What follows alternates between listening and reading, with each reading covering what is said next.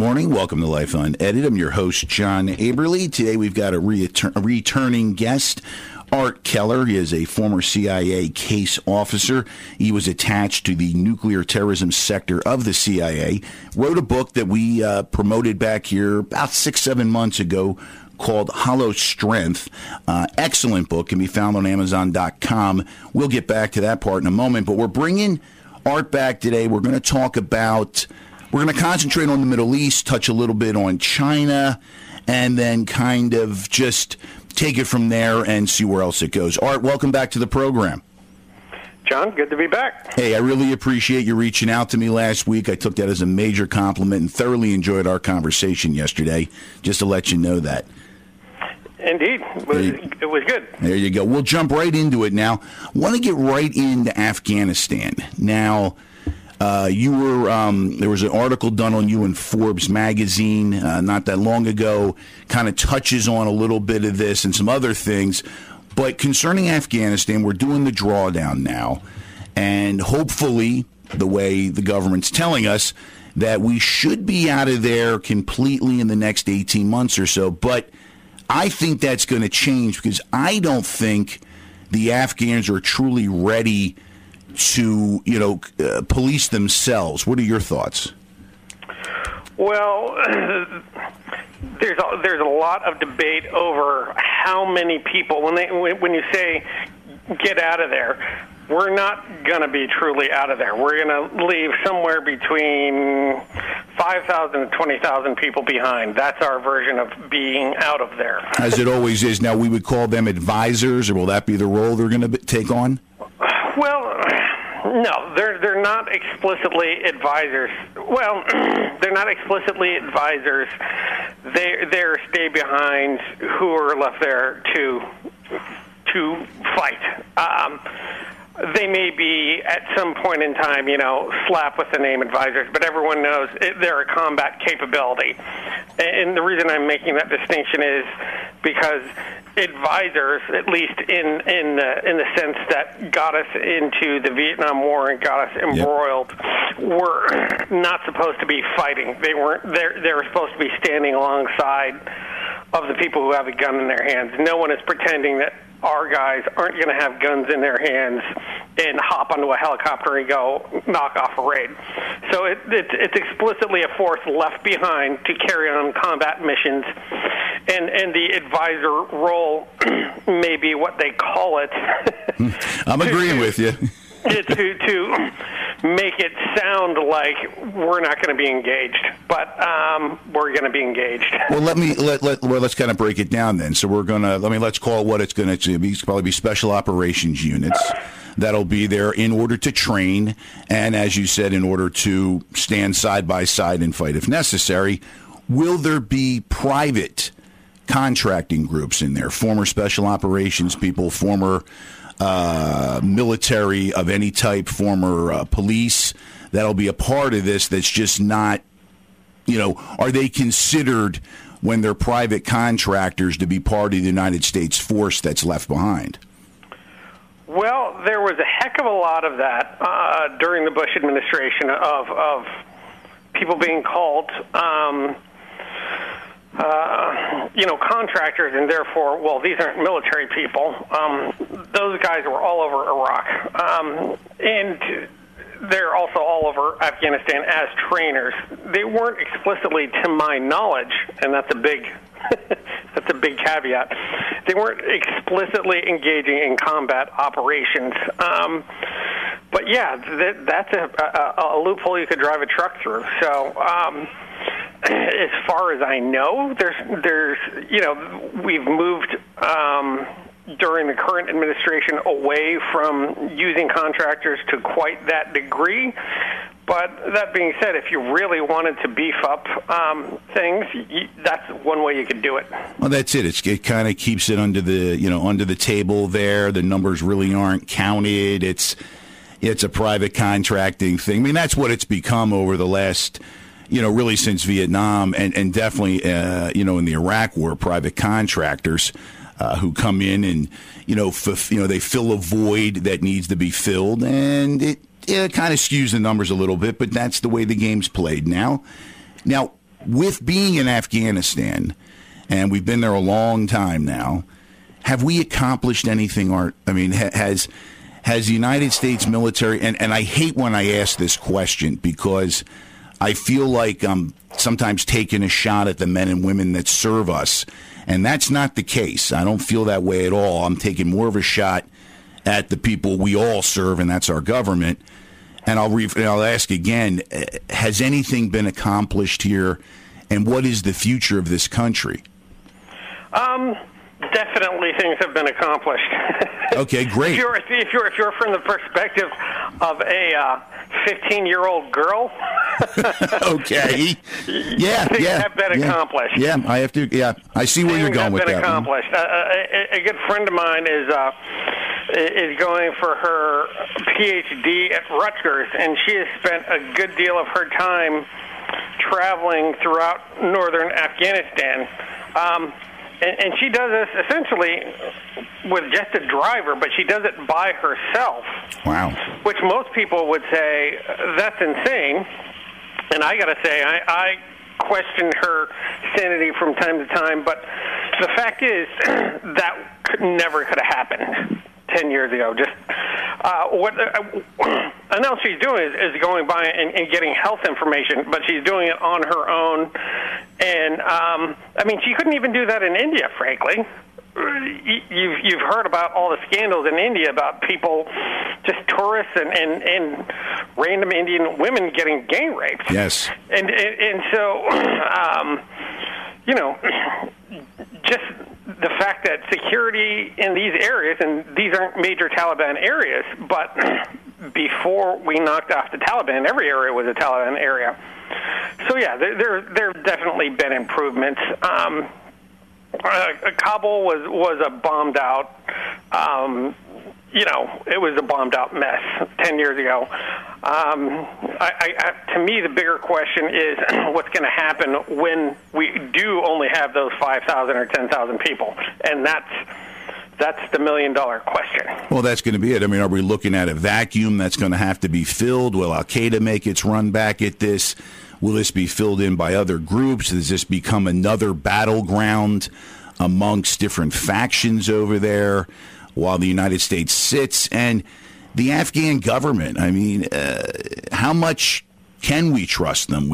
We're providing funding. Lots of money is being funded into that country, or funneled into that country. We have provided their security for years, and we're still going to stick around a little bit, as we're saying.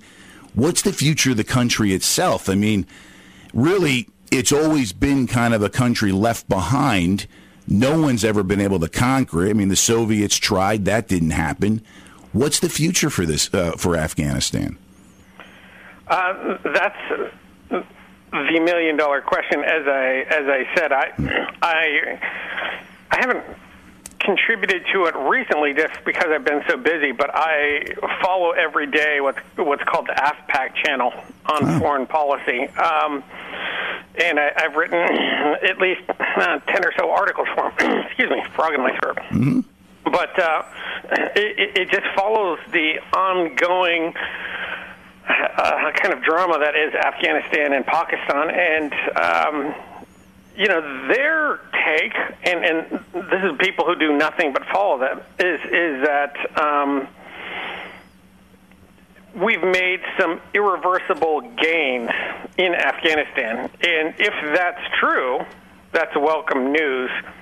But I do have to wonder if they're being overly optimistic, because all the people I know on the ground say that everyone is getting ready for what they assume is going to be the civil war that starts when our troop level drops.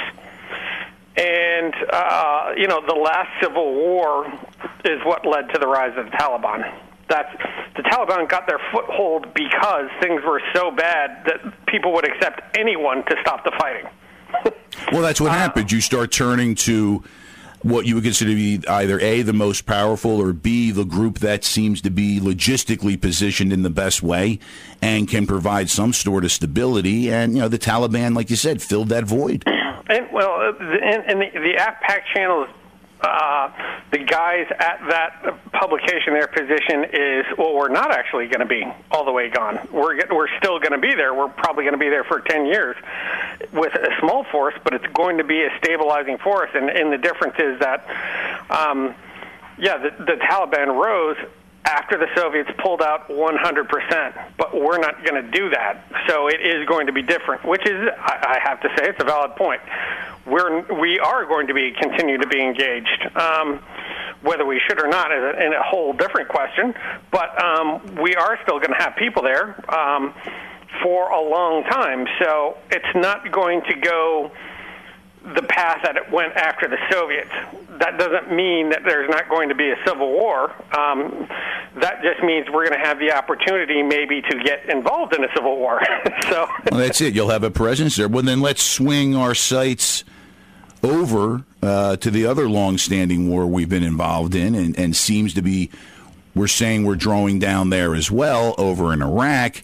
But as you and I talked yesterday and off air, and my feelings have always been, I'm waiting for Baghdad to fall like Saigon did in 75 after we were doing the last part of our pullout in Vietnam.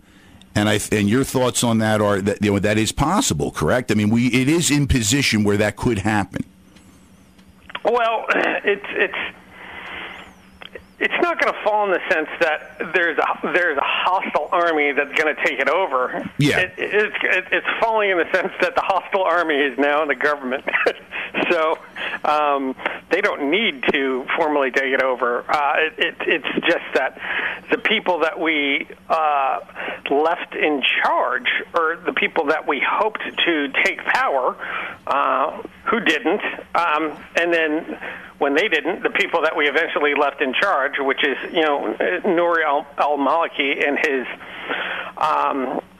Shiite bloc, they are turning the country into an authoritarian thing that mainly benefits themselves and their friends, and it's the farthest thing from real democracy, with the exception maybe of Russia, which is truly the farthest thing from real democracy. But Iraq is getting close. They're definitely forcing everyone out of power, and it feels like, it seems like kind of like the revenge of the Shia on Saddam, who was a Sunni, and so he spent 30, 40 years putting his Sunni allies in power over the Shia majority, and now the Shias are having their turn. But it's still inequitable, and it's still making the other people who are disenfranchised there angry and wanting to pick up weapons and bombs. You start looking at the potential for another area that becomes a battleground for a civil war. And Art, I have to ask you, I mean, your background, you were in the Army, First Gulf War. I mean, you've seen it, you've done it all. You've got, in-depth knowledge of what goes on over in the Middle East.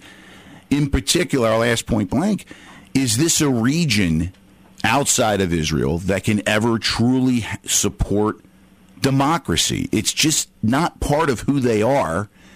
And when we were becoming a democracy, our country was growing. We had time. We had oceans that separated us from other places, so we had time to grow and have our growing pains. These countries don't have that. And again, I'll point it at you again. Is this a region that can ever truly have a democratic type government for the most part? Not in the short term. In the long term, quite possibly. But, when I was back in college studying political science, one of the things that the people who did nothing but think about how countries evolve had to say was, look, there's a lot of people who just say, come in, have elections, and bing, bang, boom, you've got a democracy. That's not the way democracy works. Democracy is all about the public sentiment in the country who are for democratic ideals and institutions, and that is an evolution It's not an election. That's it, Art. That's a generational evolution. And you know what? I got to say, when I was back in Iraq and interviewing a weapons scientist, the weirdest thing that I found was from people who didn't even like Saddam, and this is one thing that you will find an attitude that applies to strongmen all throughout Africa and the Middle East is they don't like him, but they kind of admire him. And the thought is, well, he may be a murderous bastard, but at least he got into power. And he's our murderous bastard, is what it comes down to, too. Well, it's the idea is that, well, anyone who gets into power is going to be a murderous bastard. That's true. That's what it takes to get into power. So the assumptions that back things up are that democracy is a pipe dream. It could never work. The way that you get into power and stay into power is by being a murderous bastard. So Saddam Hussein is not particularly reviled among those people that I talk to. He's just the latest version. But the idea is that whoever gets into power is going to be a murderous bastard. And you're going to find that attitude around the world in a lot of what we used to call third world nations. But the thing is, they're not completely wrong in that attitude. That's all they've ever seen. That's the way it's always worked. And Art, I got to roll into a break, but I'm going to come back with that because you're hitting on exactly what I believe happens concerning trying to change a democracy. My guest today is Art Keller, a former CIA case officer. We are talking the Middle East. We'll be back in a few moments.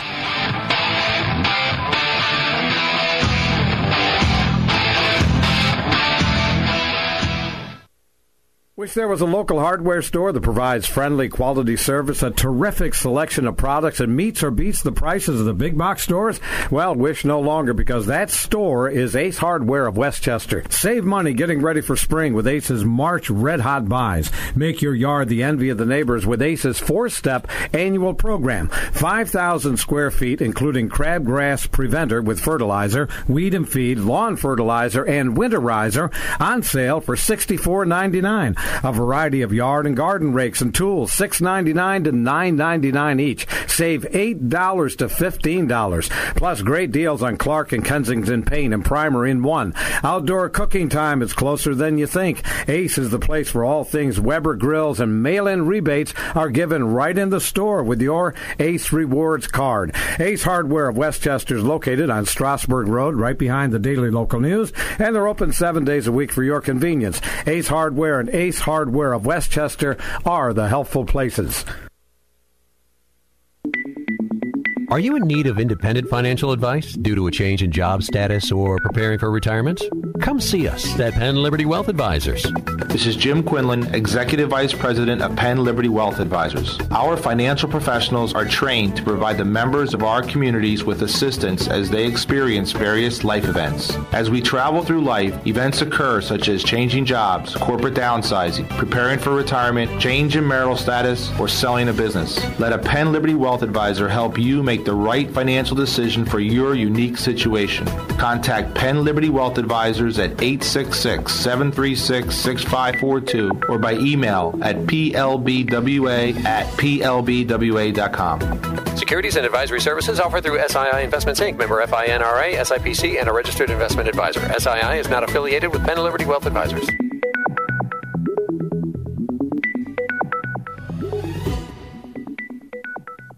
Hey, it's Daphne Oz from The Chew, and you are listening to WCHE.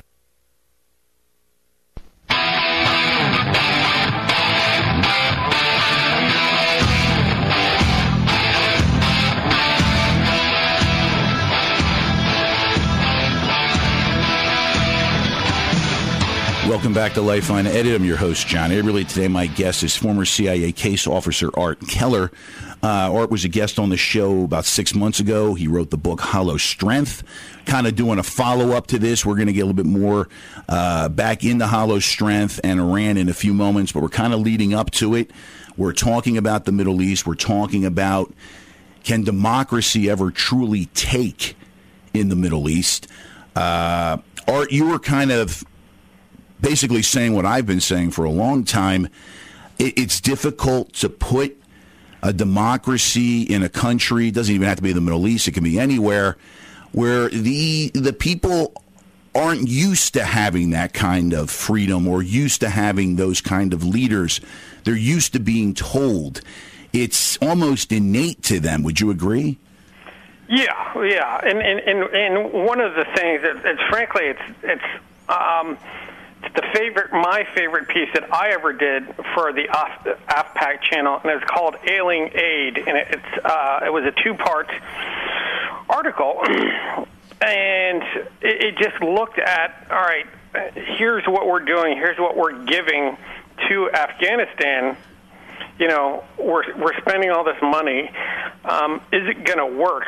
And the answer at that time was essentially no. It's not going to work.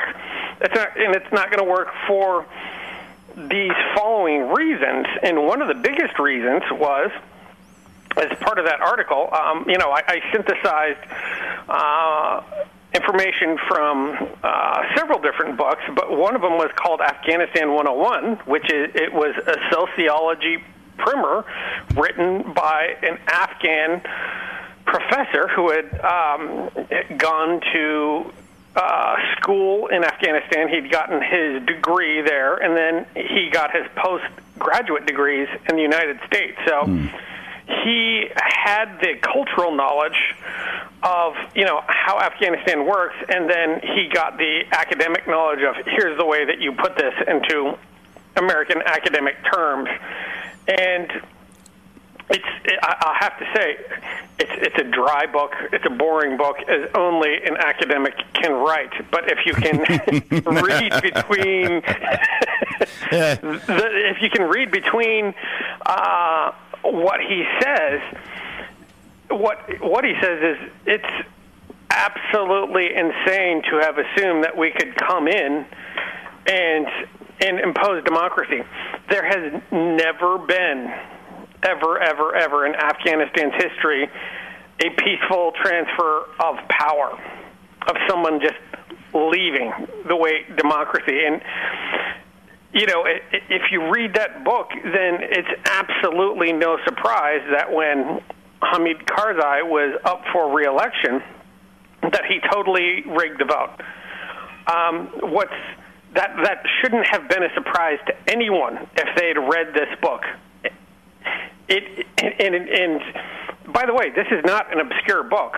Afghanistan 101 has been read by tens of thousands of people who have been posted to Afghanistan. Oh, I believe that. I believe you're not saying anything or have knowledge or access to anything that I can say our military leaders or our foreign policy leaders haven't read. They just think they can do it better and differently.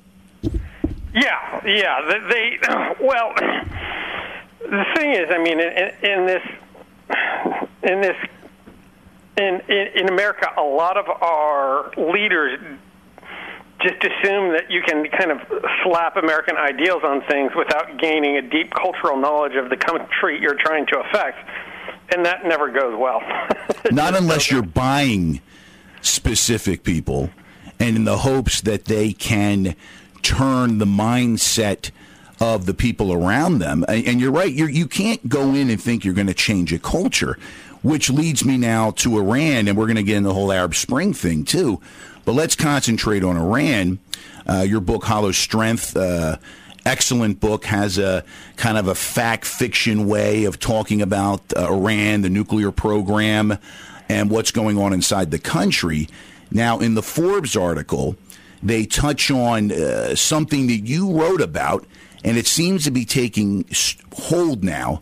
The economic sanctions seem to be starting to have a more and more larger effect on the country. Now, that can go one of two ways, correct, Art? That can either bring the country down, ripe for a revolution from within, or it can strengthen the country looking for a fight on the outside. Which way are you seeing it? I don't know if I would even put it in a either or framework. Okay. Frankly, it's both hurting some sectors of society and strengthening others. And in fact, I was talking to an Iranian journalist, an Iranian expat who's living in Canada now because he moved to Canada. He's a cartoonist, and he moved to Canada after they threw him in prison.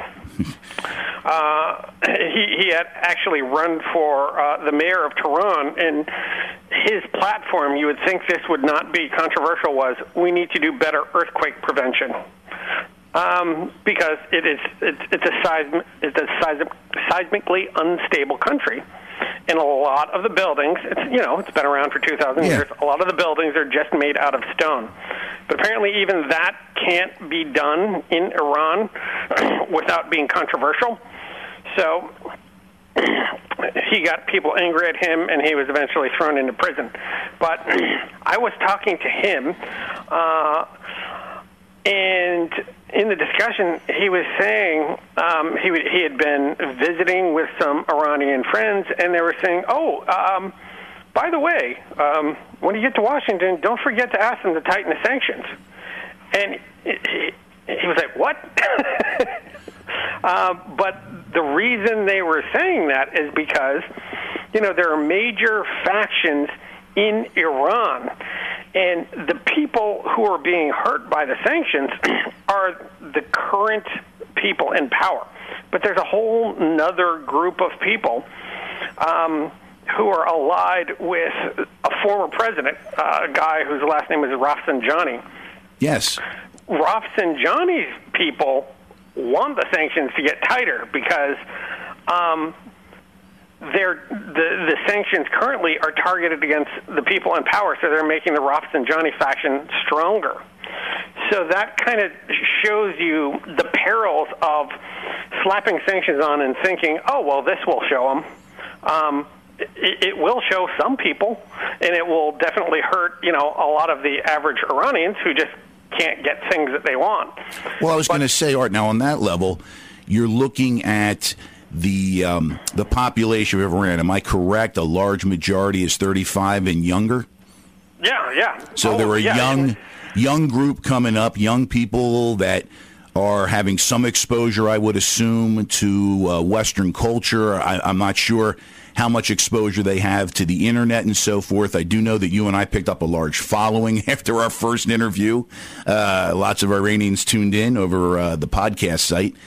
But doesn't that make a country such as Iran, then, with everything that's going on around it, a younger population coming up that wants goods, wants to have a better life, doesn't that make it ripe for a revolution within? And is that what the United States is hoping for, a topple from within? I don't know. I don't know how far people, if I were to talk to the head of Iran policy at the State Department or President Obama or any senior administration leaders, I don't know how far they've thought of it. The problem with our Iran policy is it's always been kind of reactive, not long-term, but that should be what we're hoping for is essentially, and I say this explicitly in the afterword of my novel, Hollow Strength. I took the time to write, a pretty extensive nonfiction afterwards saying, look, time is on our side for precisely the reasons that you name. The demographics. It used to be that 70%, it's probably closer to 75%, of Iran's population was born after the revolution. They don't have any personal stake in it. They just want a job. They're very much exposed to Western culture. In fact, the Iranian blogosphere is person for person probably the most active in the world. They are super internet users. So, and And although Iran's government keeps on trying to cut off and restrict access to the outside world, it keeps on not working. And in fact, I wrote an article about that for Foreign Policy. The Iranian government tried to cut off access about 6 months ago, and it did not go well. People within Iran's own government practically revolted, saying, look, you can't cut off Google. Wow. We need our Gmail. We need our, so, there are definitely the forces within who are allied to, the supreme leader and the most conservative, who would like to shut out all those influences. But, it's like trying to hold the tide back with a rake. It's just not going to happen. Interesting. Real quick before we roll into a break here, Art, can you give us where we can find your book, Hollow Strength? I know there's a special going on, I think, for the next few days on Amazon.com. Can you tell me about it? Yeah, there is a special on Amazon, and the special is this. You can get it for free as a free Kindle download on Amazon. So just go to Amazon and put in Hollow Strength. From now until April 2nd, it's available as a free download. This is kind of in honor of the publication. Excellent. Almost a year ago. Excellent. I highly suggest who's ever out there listening and my audience, go to Amazon.com, go to the Kindle section, download Hollow Strength by Art Keller.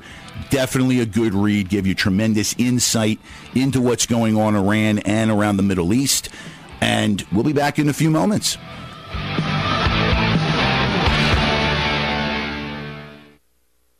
What do you expect to accomplish this year? Now, during Kubota's Great Expectations sales event, you can get a great deal on a Kubota BX Series, the top-selling subcompact tractor of the decade. With Kubota, expect a quality Kubota diesel engine. Expect versatility. Expect performance-matched implements. Expect comfort and value. Raise your expectations about what you can do with the Kubota BX70 Series. Now with financing as low as 0% APR. See your Kubota dealer today.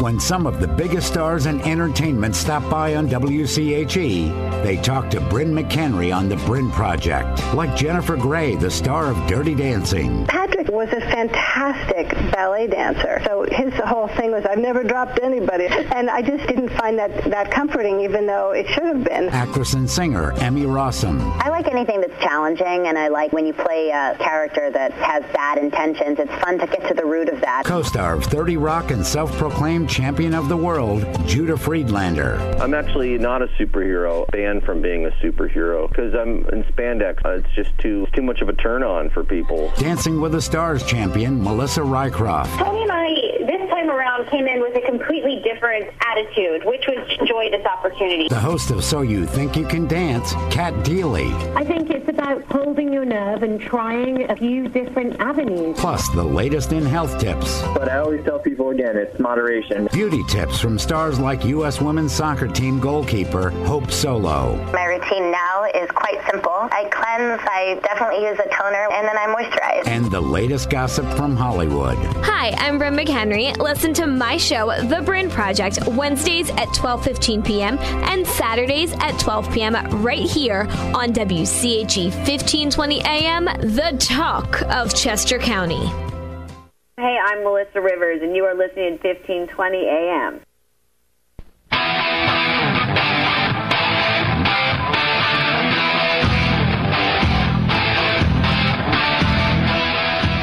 Welcome back to Life Unedited. I'm your host, John Aberle. Today, my guest is a returning guest, Art Keller, former CIA case officer. We are talking the Middle East, and in particular right now, before we took the break, we were talking about Iran. And Art, getting back to Iran, we were saying the population being young is helping set up what could be something from the inside, where a possible change in government could come from the inside. But let me ask you, who really runs the country? I mean, you have the president, Ahmadinejad, and then you have the ruling parties, I think is still the mullahs. Who's really running this? Is the president just a figurehead in that country, or does he have any true power? He has some power. He runs the executive, but not in the way that happens in the U.S. And a good example of this is that several months ago, a bunch of the president's friends were arrested as part of a kind of internal political struggle, and he was told explicitly, you can't even go to the prison to visit him. So there's the things that, theoretically, there's in the U.S. you couldn't have, for instance, the Supreme Court say to someone, well, this person is in prison, but you can't go to visit him. But in that country, nothing can be trumped by the Supreme Leader. Or nothing you do can't be trumped by the Supreme Leader, to put it more correctly. By Ayatollah. So the Supreme Leader is as his name sounds, he's the guy in charge. He has the ultimate power in his hands. That doesn't mean he is a monolith. There's plenty of people in Iran who hate his guts. Okay. He happens to be the biggest concentration of power, and he has the most factions behind him. In many cases, simply because he's the guy who can hand out the economic favors. And that's not something that you can discount. A lot of people who hate his guts do business with him because, towing that line is how you get rich. Well, that's like any other business. I mean, there's a lot of times I do business with people I don't like. I assume they don't like me at times, but it's a cohesive relationship that's prosperous for both parties. But, Art, let me ask you, let's say a change is to occur in Iran and it becomes more of a U.S.-friendly type of government. I won't say democracy, just more U.S.-friendly, not back to the Shah days, but just more progressive. Does that, in turn, start to change the region, meaning Syria with its own civil war going on, with Egypt, with the rest of the Arab countries? Is Israel like the first hit on the dominoes? Yeah, I mean, excuse me. Iran is definitely a regional power in a way that, for my money, Egypt isn't, because Iran has been more cohesive, more politically cohesive. Both are ancient civilizations, both date back a long time, but like him or hate him, Iran has had its act together and has been influencing countries in a way that Egypt hasn't, and by that you mentioned Syria. Syria has been for a long time. I want to say, a kind of wholly owned subsidiary of Iran, and so is Lebanon. I mean, they've exerted power to a degree there that just doesn't exist in a country that is truly independent. So, in Iran and controlling Hezbollah, has influenced events all over the world. So Iran is truly a powerhouse, and if things change there, then it may indeed open up the whole region. The whole reason Arab Spring hasn't worked real well is, people have had these kind of half-assed revolutions, but it hasn't changed the underlying things we've talked about, which is, the culture, the ideology. It's like you may have a bunch of youngsters there who want democracy, but they don't even really understand what wanting democracy means. They think that means I want to vote, but most of them don't understand throughout the Arab countries that means democracy means letting people who you don't agree with having their say, and letting people you don't agree with vote against you and get power and all these other things. And ironically, Iran is one of the most politically sophisticated, and it's a country, because it has this large youth culture and people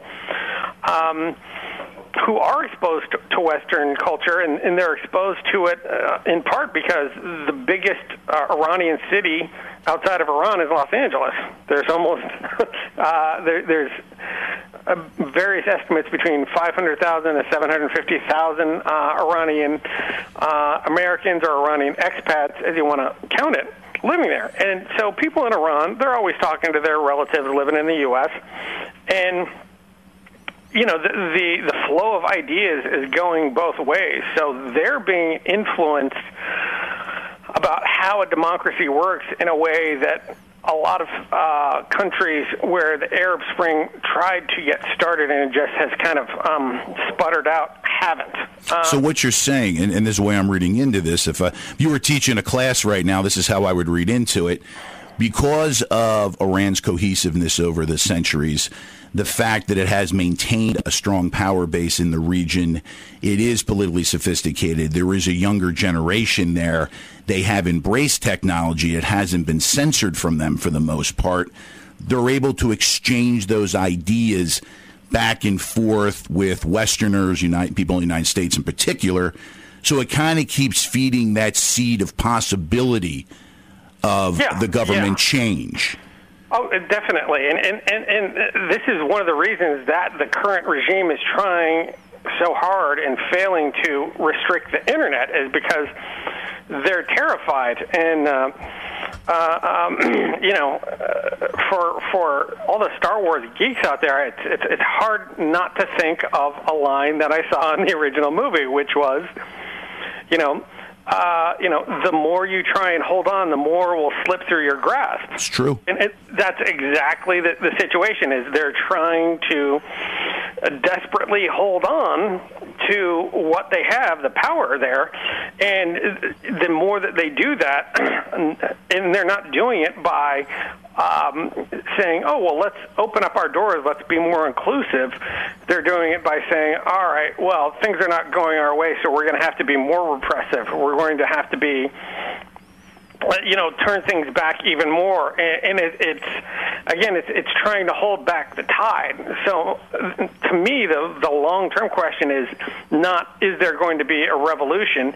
It's going to be, when it comes, is it going to be a peaceful transition, or are we going to see mullahs being just shot? Well, that's and there's your question. And let's swing it to look at the bigger boy on the block now, Israel. And they have been more or less since the day of their inception. They have to do what they have to do to survive over there. They're surrounded by people who just don't hate them. They want to exterminate them, pretty much their own words. My question is, within Iran, does the ruling party, and I would assume they would, use the situation with they're trying to get nuclear power right now, nuclear weapons, meaning Iran, as a way of national pride, playing that end of it to the younger generation that might be on the fence of, do I want to be part of this government or not? Use that national pride card and hey, who is the United States to tell us, or Israel to tell us, or anyone to tell us that we can't have nuclear capability? It's hard to find an Iranian who won't say exactly that. According to, the Non-Proliferation Treaty, which Iran pretends to be a member in good standing of, but which, of course, they haven't been for a long time. But according to that, everyone can have access to nuclear technology and civilian use of nuclear power. That's why the United States sent up the International Atomic Energy Agency. The idea being, if we give them civilian nuclear power, they're not going to set up, not just Iran, but the whole world isn't going to set up these military programs. So every Iranian will say explicitly, well, if everyone else has nuclear reactors, why can't we? That's the way the whole program has been sold to the average Iranian public. And you'll get a split opinion when you start talking to Iranians on whether or not what everyone else is saying outside of Iran, which is that this civilian program has just been a cover for a bomb program. But quite a few average Iranians would then say, well, yeah, we're kind of behind that too. You know why? Because Pakistan has a bomb. That's why right. shouldn't we? That's right. And they're not saying that in a nationalist term. They're saying it in the same way that, frankly, Americans would. If Canada was nuclear armed, we'd want a bomb. Exactly it. They're saying it in the sense like, hey, why not us? I agree. I don't think it's being said outright by the average Iranian in the sense that, hey, we want the bomb so we can attack you. It's just like, well, what gives you the right and we don't have one? Exactly, and frankly, just on those terms, it's kind of hard to justify why we can have one and they can't. Well, you start getting personal then. You start trying to explain to them, well, your government's not exactly stable, your belief systems, there's a lot of things that go into national pride at that point, and you start touching on people's religious beliefs. Yeah. And now you're really into a territory where finding a common ground, you practically lose it at that point. Yeah, well, and someone could come back, someone who was in the business, saying, well, it's like, yeah, Pakistan had a bomb, and you know what happened with Pakistan having a bomb? They haven't bombed everyone yet, but their system of government was so screwed up that they let their chief nuclear engineer, A.Q. Khan, essentially open a nuclear arms bazaar and sell technology to all comers. That's what happens is if you don't have a strong government system with real institutions that monitor it, if you just have these kind of corrupt, poorly regulated things, then this most dangerous technology in the world, it gets loose. And that's why you can't have a bomb, because you have a government that's just as corrupt as Pakistan. Exactly. Today, my guest is Art Keller. We are talking the Middle East. You're listening to Life Unedited. We'll be back in a few moments.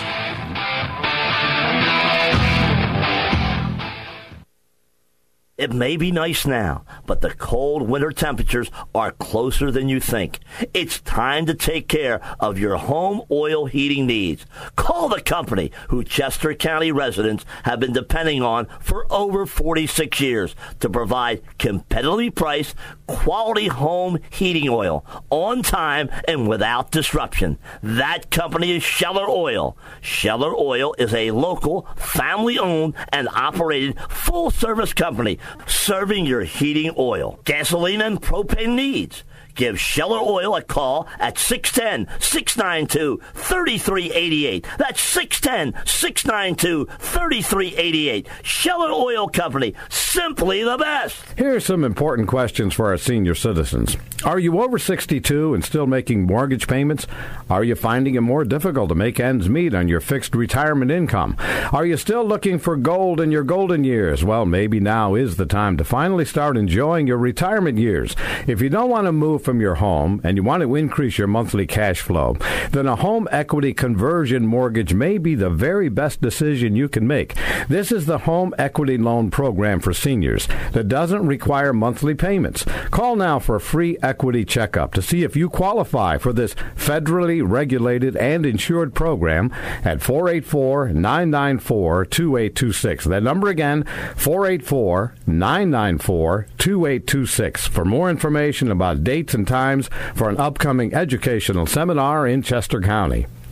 Hey everybody, this is Hope Solo, your goalkeeper for the U.S. Women's National Soccer Team. You're listening to WCHE 1520 AM.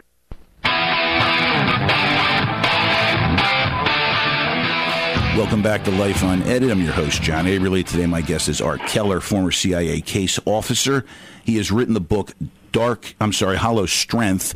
We interviewed him about that about 6 months ago. But today we're talking the Middle East. We're going to be swinging into China in a second, getting some thoughts on China and Korea. But before we do that here in the last segment, Art, can you tell us again where we can find a copy of the book Hollow Strength and the special that's being ran this weekend? Sure. You can get it right now, by which I mean today through April 2nd, for free as a free Kindle download on Amazon. You can also buy a paperback. Paperbacks, of course, cost money, so those aren't free. But the electronic version, and you don't even need to own a Kindle to read a Kindle version, because Amazon, crafty devils that they are, have made Kindle software, free Kindle software for everything, for your mobile phone, for iPads, so you can get Kindle software, and then once you have it, download almost any book in the world onto your thing. So you can get the Kindle version of Hollow Strength, even if you don't have a Kindle right now. But before we get into China, one thing that I wanted to tie into, which I thought was funny, I mentioned yesterday when we were chatting, was that, my book came out several months ago, and after that happened, my book is based on real people in Iran, and I use their real names, including the guy who's running Iran's Revolutionary Guard, General Mohammad Ali Jafari. And I use him as a character in my book, and my book starts with an explosion and sinking of an Iranian vessel, and it's essentially a plot being carried out to bolster government support, because, as we've been discussing previously, support for the regime in Iran is really shaky. And I did that based on things that I've seen. I made that plot based on things that I've seen this Jafari guy do. He's a ruthless bastard. There's no other way to say it. Well, turns out a few months ago, news came to light that he actually had a plot to sink a ship to bolster support for the regime, and I was like, "Holy moly! Did he read the book?" He probably did. Something, Art. You're talking about something that has been done by many governments over the years in order to get some national pride going. And you're very smart. You did your job well for the CIA. Your books are very right there, right in your face. And yeah, maybe he did read it. Take it as a compliment. Yeah. It's like, I don't know whether to be proud that I forecast so well, or scared that I can think so well like a psychopathic Iranian general. That goes both ways there. Anyways, how about China? You got me thinking on that. Well, when we talked about China yesterday, we went into the air quality issues they're having, the pollution problems, the different illnesses that are popping up over there, which makes sense. I don't think the average American realizes how polluted China is. They don't have the Chinese version of the EPA. They don't have oversight into, environmental issues. They don't have competition within the country, within businesses, to make things that produce cleaner air or cleaner water. So it is what it is over there. And the only real monitor, I guess, would be from the United Nations. Am I correct? The ones that actually kind of tell the world what's going on? There's a lot of environmental groups out there that are keeping an eye on things. The UN is one of them, but not the only. I mean, frankly, you can't. The air crosses borders, so everyone, all the neighbors are keeping an eye on things. And China is, of course, as everyone knows, they have a very strong economy and a very aggressive economy. But they are not.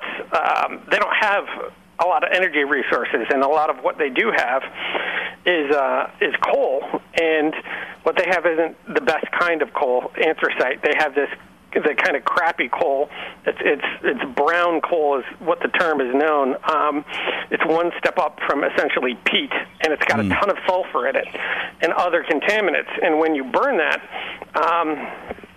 you get a lot of very nasty air pollution. So that's one of China's many, many environmental problems, is that they don't have good energy resources. The bigger problem, and I was talking to people who run a nuclear energy education site, the bigger problem is just kind of culturally, they don't have any history of doing effective regulation. And a good example of this is even when they try and do something right, in a lot of cases it backfires. Like there was a recent crackdown on farms that were selling diseased pigs. They were basically making these diseased pigs into pork products and getting a lot of people sick and killing a lot of people. So Chinese police said, all right, enough of that. You can't do that anymore. So what happened? The farmers dumped these diseased pigs into the river by thousands and thousands. So at the time, it's probably doubled since then. 7,000 dead pig carcasses, diseased dead pig carcasses, were found in the river that supplies Shanghai, one of their major industrial cities, with its water. So that just kind of shows us, like, even when they try and do the right thing, which is to say crack down on one thing, the regulation is so weak and there's so little coordination, and it's such a big kind of sprawling country with, no tradition of really effective regulation since the communists have been in power, that it backfires. So even in an attempt to do the right thing and clean up the environment a little bit, winds up with 7,000 dead pigs and diseased pigs in your river. Well, there we go. I mean, it's a whole thing there. Art, I got to bring you back in a couple weeks if you got the time again, because I want to do a whole thing on China next. Yeah, no. Because I'm not. I mean, we stuck. I've been increasingly focused on it, even though most of my time has been spent on the Middle East. It's fascinating and terrifying. And one of the things that I just saw most recently that's been terrifying me is learning that their banking sector is getting really unstable. And I was like, oh, that's not good. No, I saw that on the news as well. Have you got time in a couple weeks? We can reset this. I'd like you to come in. We'll do a whole thing on China. Sure. That'd be excellent. The reason is I'm up against the time, and I didn't get as much time as I wanted to go into this. But I'm going to give you a call later on this week, or coming up this week, and we're going to set a time to bring you back in to do China. Yeah. I think that would be a blessing. But I did want to ask you, I still got a couple minutes left here, staying on the China topic for a second. You were talking about their coal, and their coal being a dirtier form of coal with the sulfur and so forth. Are we supplying them, the United States, with coal at all? If not, I'd like to know why. We have reserves beyond capacity. That is a question I don't know the answer to. I'm going to have to look that one up. But and this is just a guess, but coal is a really good energy source when you happen to have it locally. But I don't think that calorie for calorie, and I mean that in the sense of heat energy, I don't think it's too efficient to ship it all the way across the Pacific. Like, I think you get more calories per cubic yard in oil. So I would doubt that we're shipping much coal to them. I know that one of the reasons they've been such a thorn in our side with our Iran policy is that they want Iran's oil. They buy a hell of a lot of oil, and that's one of the reasons they're all over Africa. Is they're trying to get Africa's resources, oil, but also food and all kinds of other things that they need as industrial input. So that's actually kind of a useful way to think about China. They're not actually in conflict with us. They just want their economy to work, and they will do almost whatever it takes to make sure that they get access to oil, they get access to these other things. That's it. It's a growing economy. Yeah, well, growing, but the people who are running China are terrified of the fact that if the economy starts growing, the whole thing's going to implode. Jeez, there we go. Art, we're going to end the show here, but I'm going to call you this week. We're going to do a follow-up on China. Today, my guest has been Art Keller, former CIA case officer. He has written the book Hollow Strength. You can find it on Amazon.com. For this, from today through the 2nd, you can download it for free on any Kindle or any Kindle device that can handle the Kindle system. Art, thank you so much for coming on. I look forward to talking with you again. Thanks a lot, John. Thanks, man. Bye-bye. It was great. Bye-bye.